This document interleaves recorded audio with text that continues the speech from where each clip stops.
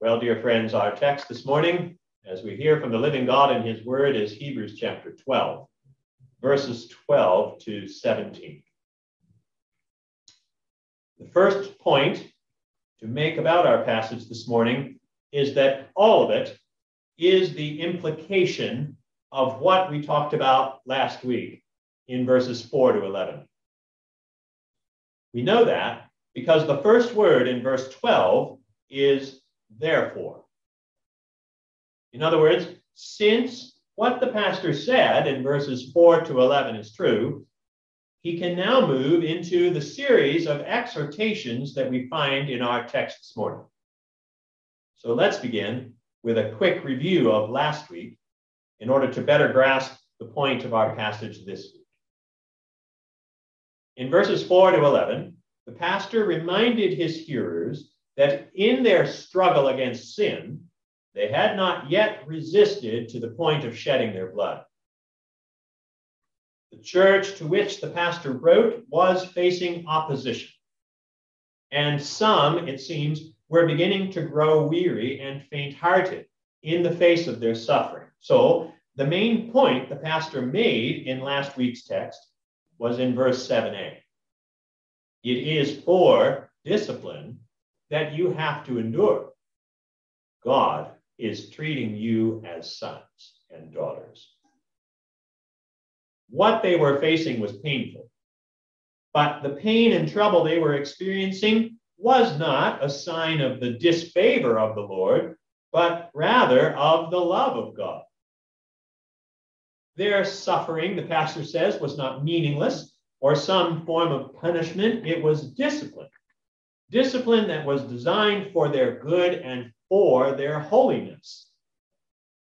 Suffering in the lives of Christians has a purpose, we said. And we don't have to guess at what that is. The pastor tells us in the end of verse 10. God disciplines us for our good, that we may share his holiness. For the moment, all discipline seems painful rather than pleasant, but later it yields the peaceful fruit of righteousness to those who have been trained by it. So it is with that truth now established that the pastor turns to a series of exhortations in verses 12 to 17. Therefore, he writes, since what you are enduring in your life is the fatherly discipline of the Lord, and it is for your good, do three things. There are three basic things the pastor now commands the recipients of Hebrews to do. First, in verses 12 and 13, the pastor exhorts them to support the weak and the wounded among them. Second, in verse 14, he exhorts them to strive together for peace and holiness. And then third, in verses 15 to 17, he urges them to see to it that their communion is free of apostates, whose presence may lead to the apostasy of others. They were to support the weak and wounded, strive for peace and holiness, and see to it that their fellowship was not at risk from those who would fail to obtain the grace of God. So you know what it all boils down to? It all boils down to this. They have to help one another to make it. They have to help one another to run this race with endurance. They have to help one another to persevere in their struggle against the sin of apostasy. They must help one another. What most impresses me about our text this morning is that the pastor doesn't give these exhortations to believers as individuals. Verses 12 through 17 are not written to Christians as if they exist in their own individual bubbles of faith and struggle, as if the pastor's point is just do your best. I hope you make it. No. Through the pastor's exhortations, what this text teaches us is that we can't endure on our own. Because we're not supposed to endure on our own. We're supposed to help one another finish this race that we're all in.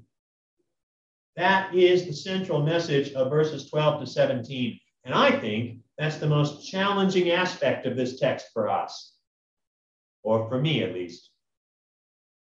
Because I grew up in the North American culture of rugged individualism. And I think that culture has so invaded and so hindered the church that we need texts like this to remind us that the key question here isn't how do I make sure I make it, but rather how do I make sure my brothers and sisters make it? How do I make sure my brothers and sisters fight the good fight and finish the race? That's what this text is about. And I think we'll all be deeply challenged if we take it to heart.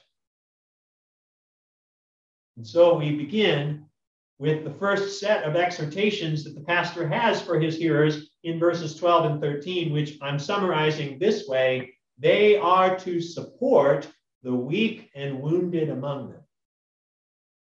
Therefore, the pastor says in verse 12, lift your drooping hands and strengthen your weak knees.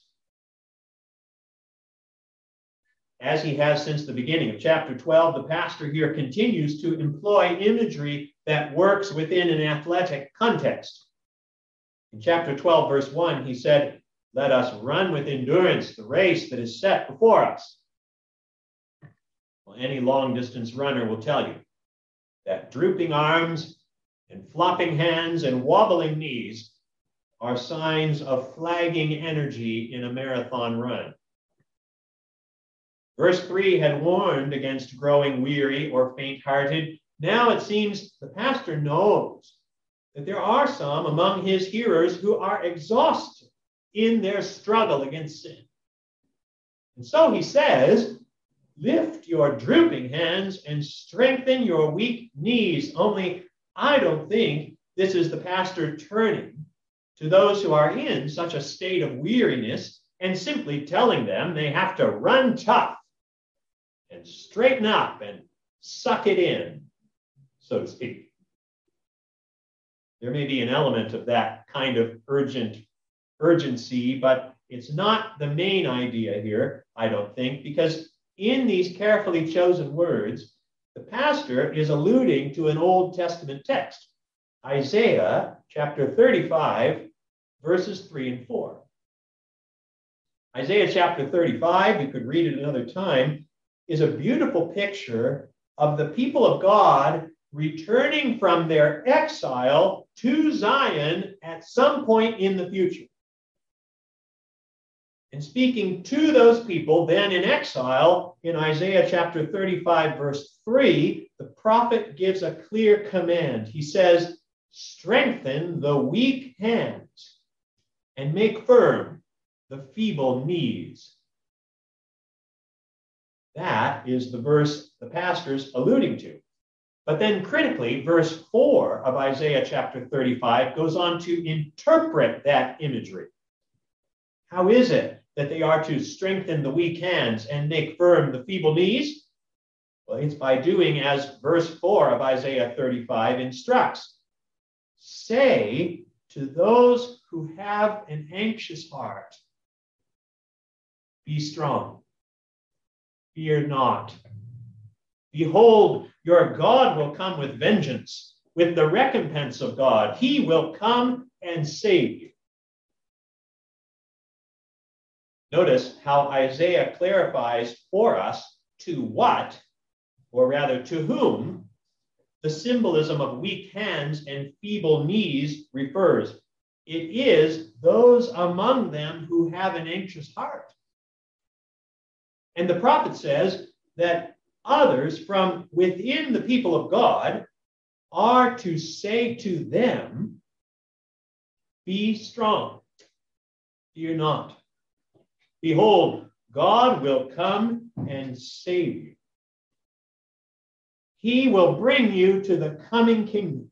You see, just keep your eyes focused on that finish line and keep going. As I read it, the point of Hebrews chapter 12, verse 12, is that we are to lift the drooping hands among us and strengthen the enfeebled knees among us, because they are those in our community who find themselves discouraged and dispirited, who have an anxious heart, as Isaiah puts it.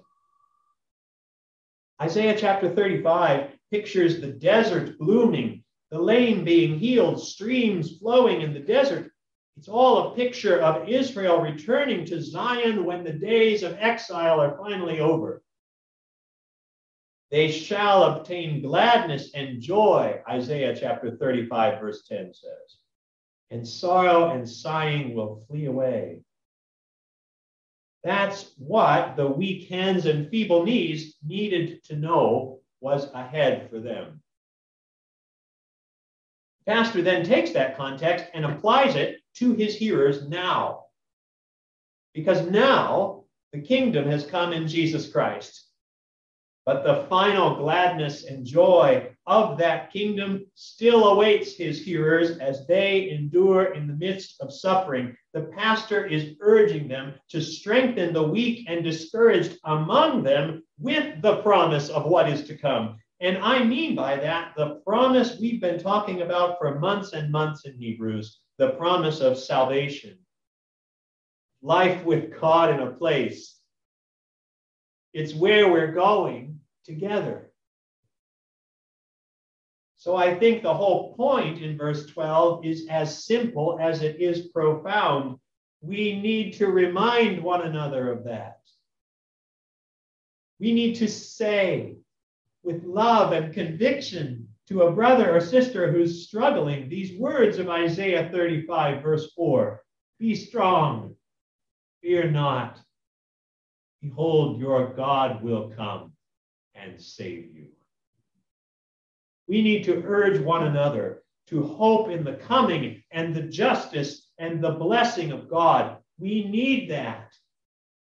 I don't know how you're wired, but to my mind, there's a world of difference between me telling myself those things and a sister or brother who loves me, looking me in the eye when I'm afraid, and lovingly speaking such powerful, strengthening words to me. May it be so among us. Well, the pastor then continues his exhortation to support those who are struggling in verse 13. He says, and make straight paths for your feet, so that what is lame may not be put out of joint, but rather be healed.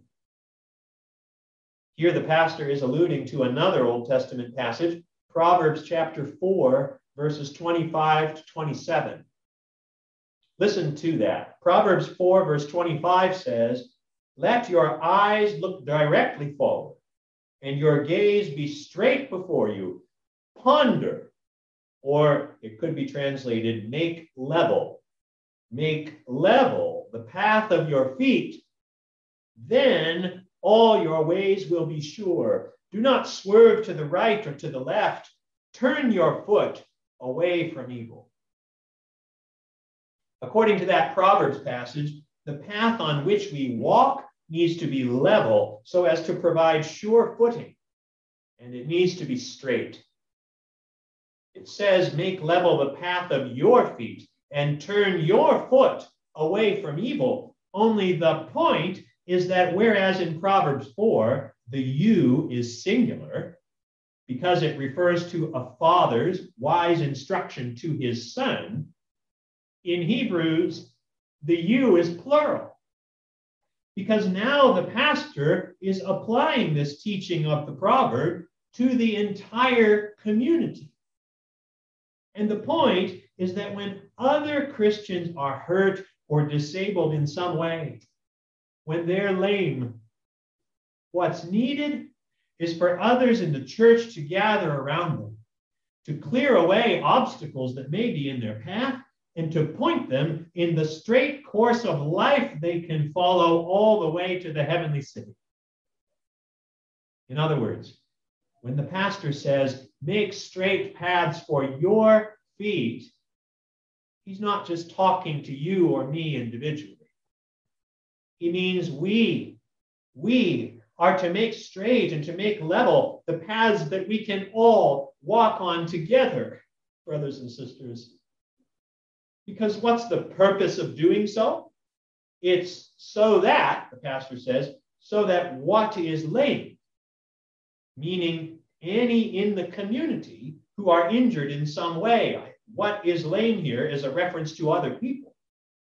We make our paths collectively straight so that they may not be put out of joint, that they may not be dislocated in some kind of further injury that would render them incapacitated, but rather be healed.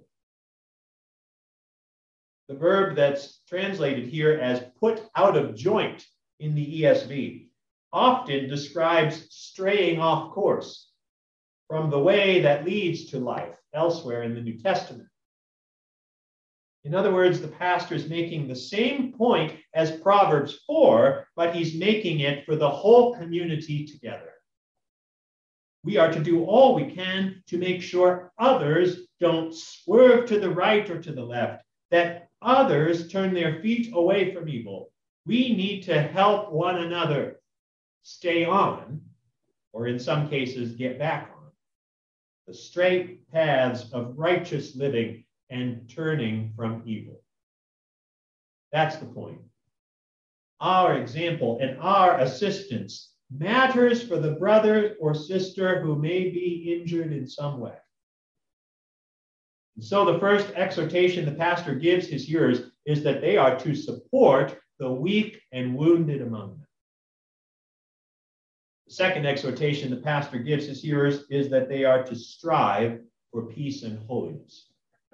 Verse 15 says, strive for peace with everyone and for the holiness without which no one will see the Lord.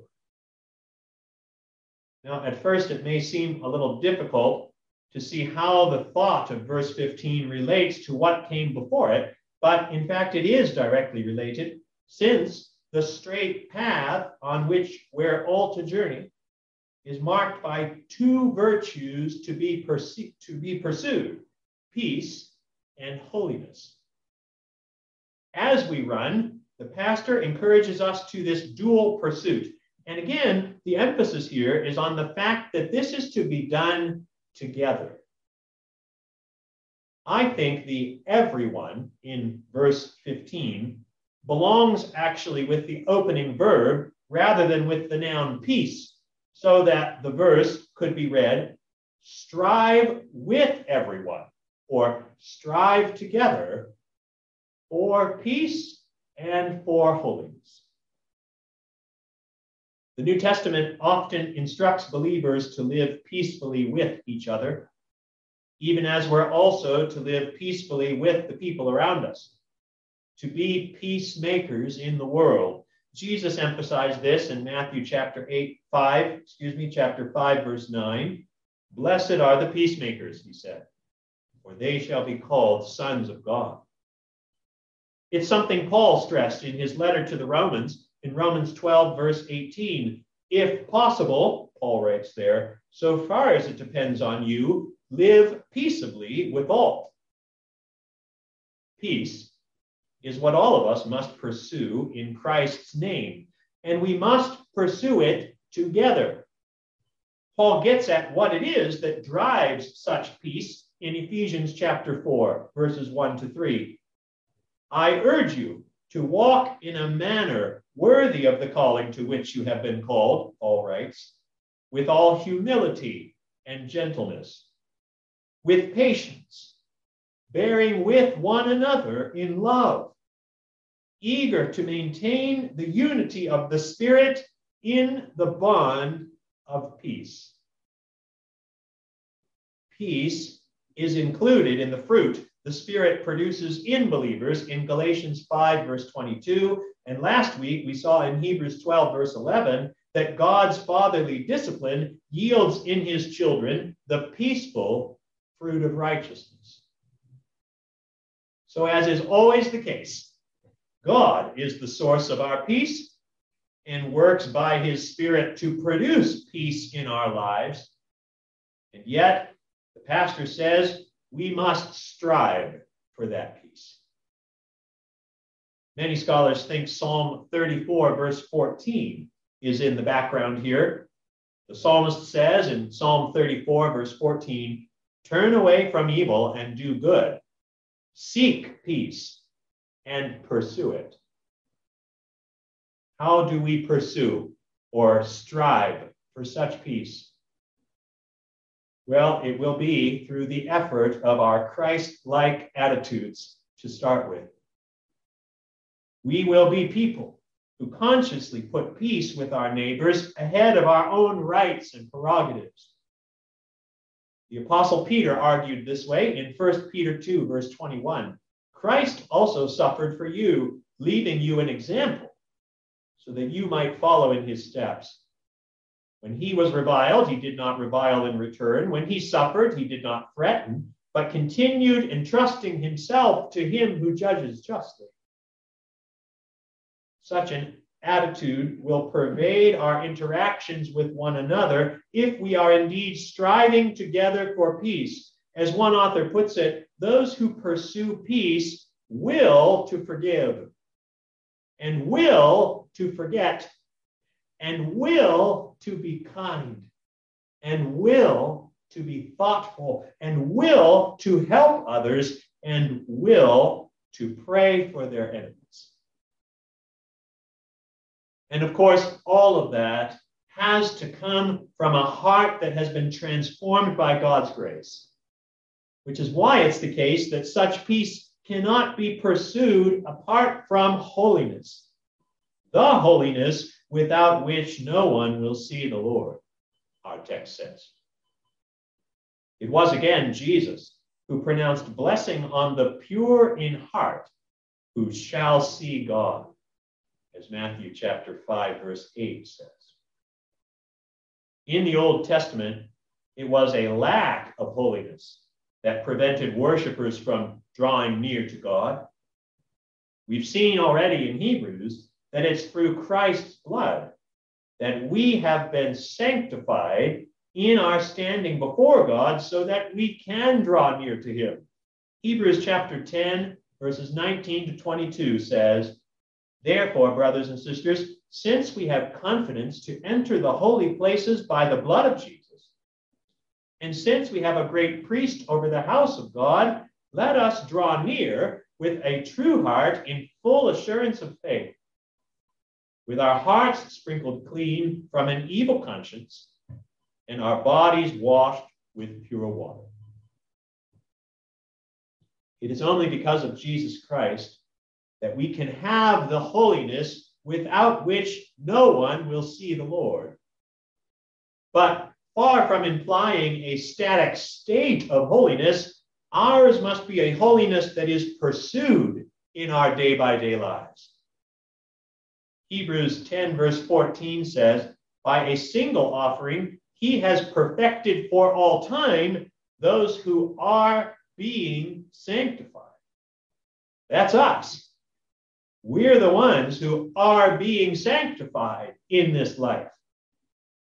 Holiness is necessary for salvation because holiness is the flowering of a heart that has been truly transformed. We've seen more than once in this series how the new covenant delivers not only our forgiveness, but also the transformation of our hearts that leads to holy living. Hebrews 10, verse 16, quoting Jeremiah 31, verse 3, says it clearly. "This is the covenant that I will make with them, declares the Lord. I will put my laws on their heart and write them on their minds."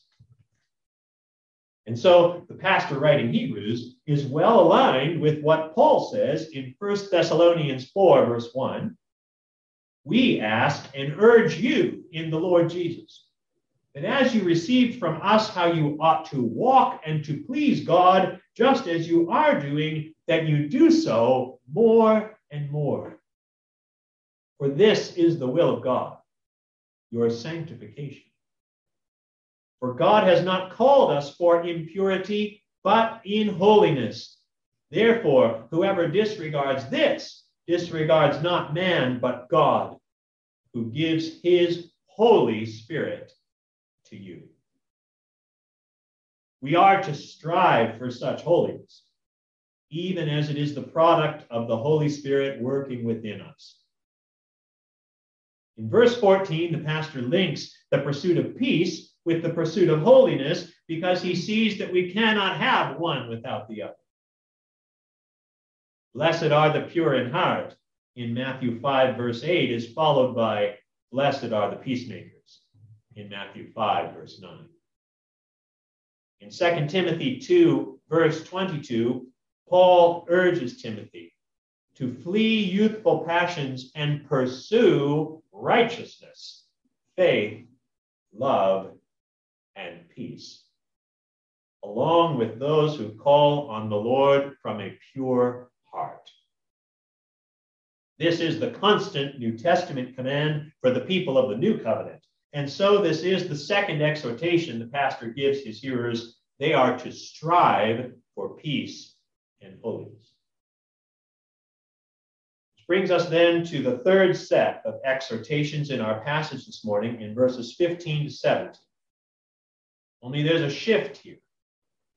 Because whereas in verses 12 to 14, the pastor provided positive commands regarding what his hearers were to do, now in verses 15 to 17, he offers negative admonitions concerning what they were to guard against.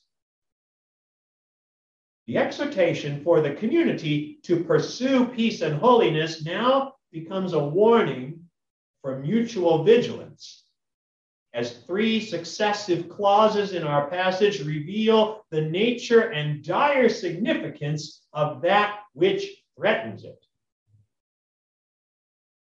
The first is found in verse 15, where the pastor says, see to it. See to it that no one fails to obtain the grace of God, which I think means essentially, see to it that no one falls behind and drops out of the race.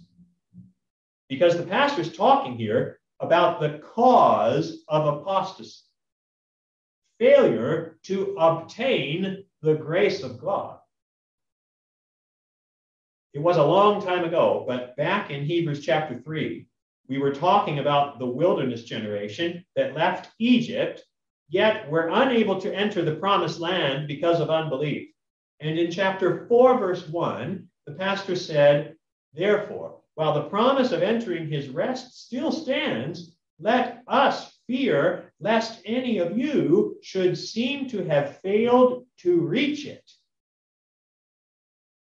And the same verb translated in chapter 4, verse 1 as to reach is translated here in chapter 12, verse 15 as to obtain.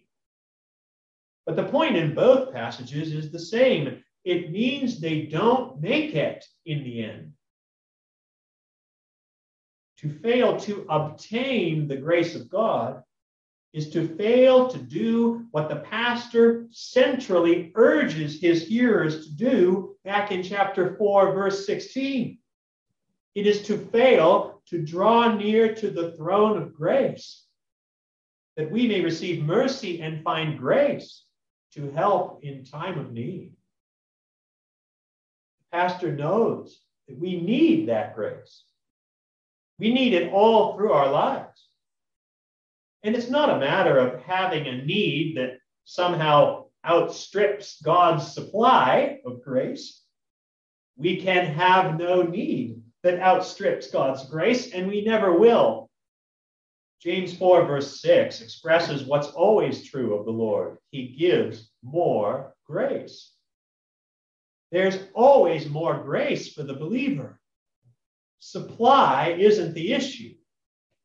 Rather, it's a matter of what one commentator calls falling behind, not keeping pace with the movement of divine grace, which meets and stirs the progress of the Christian. How do we get to the point at which we fail to obtain the grace of God? What does that look like in our lives? First and primarily, it looks like unconfessed sin. If we let sin go unconfessed in our lives, we risk the failure of which the pastor speaks, for such sin can deceive us and harden our very hearts. Second, it looks like starving ourselves of God's word. If we stop reading and listening to the faithful teaching of the scriptures, we will fail to obtain the grace of God. For the word of God is living and active, the pastor said in chapter 4, verse 12. Sharper than any two-edged sword, piercing to the division of soul and of spirit, of joints and of marrow, and discerning the thoughts and intentions of the heart. We need the word to do its work in our lives. And third, to fail to obtain the grace of God looks like absenting ourselves from the fellowship of the church. As one author puts it, the movement of divine grace through Christ's body is meant to be a corporate experience. In Ephesians 3, verse 18, Paul prays that his readers would have strength to comprehend with all the saints what is the breadth and length and height and depth of the love of Christ. Our capacity to understand God's word and to experience his grace is vitally linked to our participation in the church with all the saints. Those are just three ways that you and I can fail to obtain the grace of God in our lives. And the point is, the pastor says to the whole community, see to it that no one does that. Do not miss here the point that the antidote for this first danger is the pastoral care of Christians for each other. The Greek word here that is translated see to it comes from the verb episkopeo, from which comes the noun episkopos, the New Testament word that can refer to an overseer or a bishop. But the pastor's point here isn't that this duty is restricted to officers in the church, just the opposite. Certainly a bishop or a pastor serving under a bishop is to take special care in this area, but here the pastor stresses that we are all to seek out those who seem to have fallen back or turned away. That we are all to inquire about their struggle, that we're all to exhort and encourage them in the truth of the gospel, and thus be used by God for the perseverance of his saints. See to it that no one fails to obtain the grace of God, the pastor says. And then he notes a second danger in verse 15. We are to see to it that no root of bitterness springs up and causes trouble, and by it many become defiled. Here the pastor alludes to Deuteronomy chapter 29, verses 18 and 19, where Moses said to the covenant people, beware lest there be among you a man or woman or clan or tribe whose heart is turning away from the Lord our God to go and serve the gods of those nations. Beware lest there be among you a root bearing poisonous and bitter fruit. One who, when he hears the words of this sworn covenant, blesses himself in his heart, saying, I shall be safe, though I walk in the stubbornness of my heart. The point merits more extensive comment than we can give it, but I think the focus here is on those within the community who haven't just turned away in some fashion, but who in fact think that even though they're walking contrary to the will of God, that they're fine. The ones in view here are specifically those who say to themselves, I shall be safe, though I walk in the stubbornness of my heart. The danger is that such people end up promoting that false thinking to others in the church through their lives, and perhaps through their teaching as well, if they go unchecked. This root isn't just bitter in that it tastes bad. The point is it's a root that bears poisonous and bitter fruit.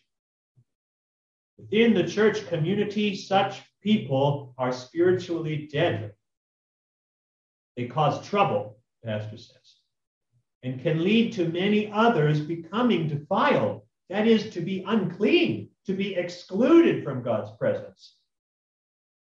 It might be that they're teaching actual heresy, or it might just be that their idolatrous lives are promoting it. But either way, the church must see to it that such persons do not have the opportunity to spring up, to grow in their midst. Careful vigilance and wise oversight are required, as they are also when we come to the third and final admonition in verse 16. Not only are the Christians in this community to see to it that no one fails to obtain the grace of God, and that no root of bitterness spring up, they are also to see to it that no one is sexually immoral or unholy like Esau, who sold his birthright for a single meal. Now, maybe I should have planned to give a whole sermon just on Esau. But essentially, the third warning the pastor gives here is against sensual and godless patterns of life that cause people to turn away from the eternal things to the worldly things, from the pursuit of spiritual blessing to carnal cravings of all sorts. The prime example in the Bible of such a dangerous mindset is Esau, whose willingness to trade his birthright, his inheritance, the promised blessing, all of it for a single meal, makes him the epitome of apostasy. We can't go back to read about that incident in Genesis chapter 25 right now, but maybe you can take it up further in your small groups this week. The point isn't complex. Esau's lack of concern for holy things was evident in his disdain for his birthright. It was all so trivial to him that he sold it for a single meal. Genesis chapter 25, verse 34 summarizes, Esau despised his birthright. As one commentator puts it, he squandered for a single meal, for something so fleeting and unprofitable as the gratification of his carnal appetite of the moment, the precious privilege of his birthright.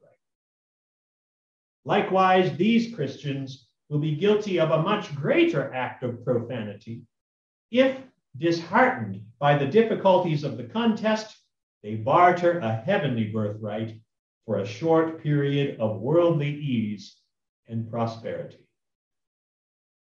Esau was unholy, verse 16 says, godless, a man who had no regard for God, whose focus was only on physical pleasures.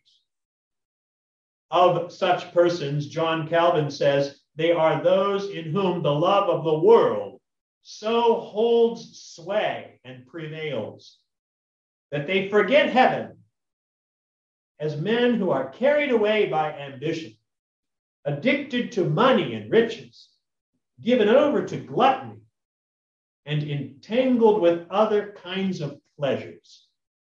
They give the spiritual kingdom of Christ either no place or the last place in their concerns. According to the pastor, our job is to make sure that such a secular mindset and immoral lifestyle finds no place in the church, and that every believer is warned against it. Such persons are dangerous because others are easily seduced by their godless example, and it all leads to ruin. For when years later the covenant blessing Esau had despised was actually given to Jacob instead of him, and he realized the gravity of his error, it was too late. Verse 17 says, "For you know that afterward, when he desired to inherit the blessing, he was rejected, for he found no chance to repent." Literally, it says he found no place of repentance. It's an idiom that means he didn't repent of his sin, though he sought it with tears. That is, though he sought the blessing with tears. You can read about that moment in Genesis chapter 27, verse 34. Esau cries out with an exceedingly great and bitter cry, the text says, as he sought the blessing he had foolishly discarded long ago. Tragically, in the end, Esau mourned his loss, but not his sin. He wanted the blessing, but had no desire for repentance. I agree with the conclusion one commentator draws from it all when he writes, Esau's rejection is reflected in a life of callousness that does not desire repentance or seek to turn from its rebellious ways. It all reminds me of the early warning the pastor gave his hearers in Hebrews chapter 2, verse 3.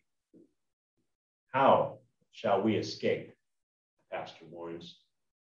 How shall we escape if we neglect such a great salvation? Brothers and sisters, you and I cannot endure on our own. We are not supposed to endure on our own. Running with endurance, it turns out, is a team sport. And so this morning, I ask you to join me in praying and working together to ensure that Christ the King is and will be a place where we support the weak and wounded among us, where we strive for peace and holiness, and where we see to it that no one fails to obtain the grace of God, that we all may finish well. In the name of the Father, and the Son, and the Holy Spirit.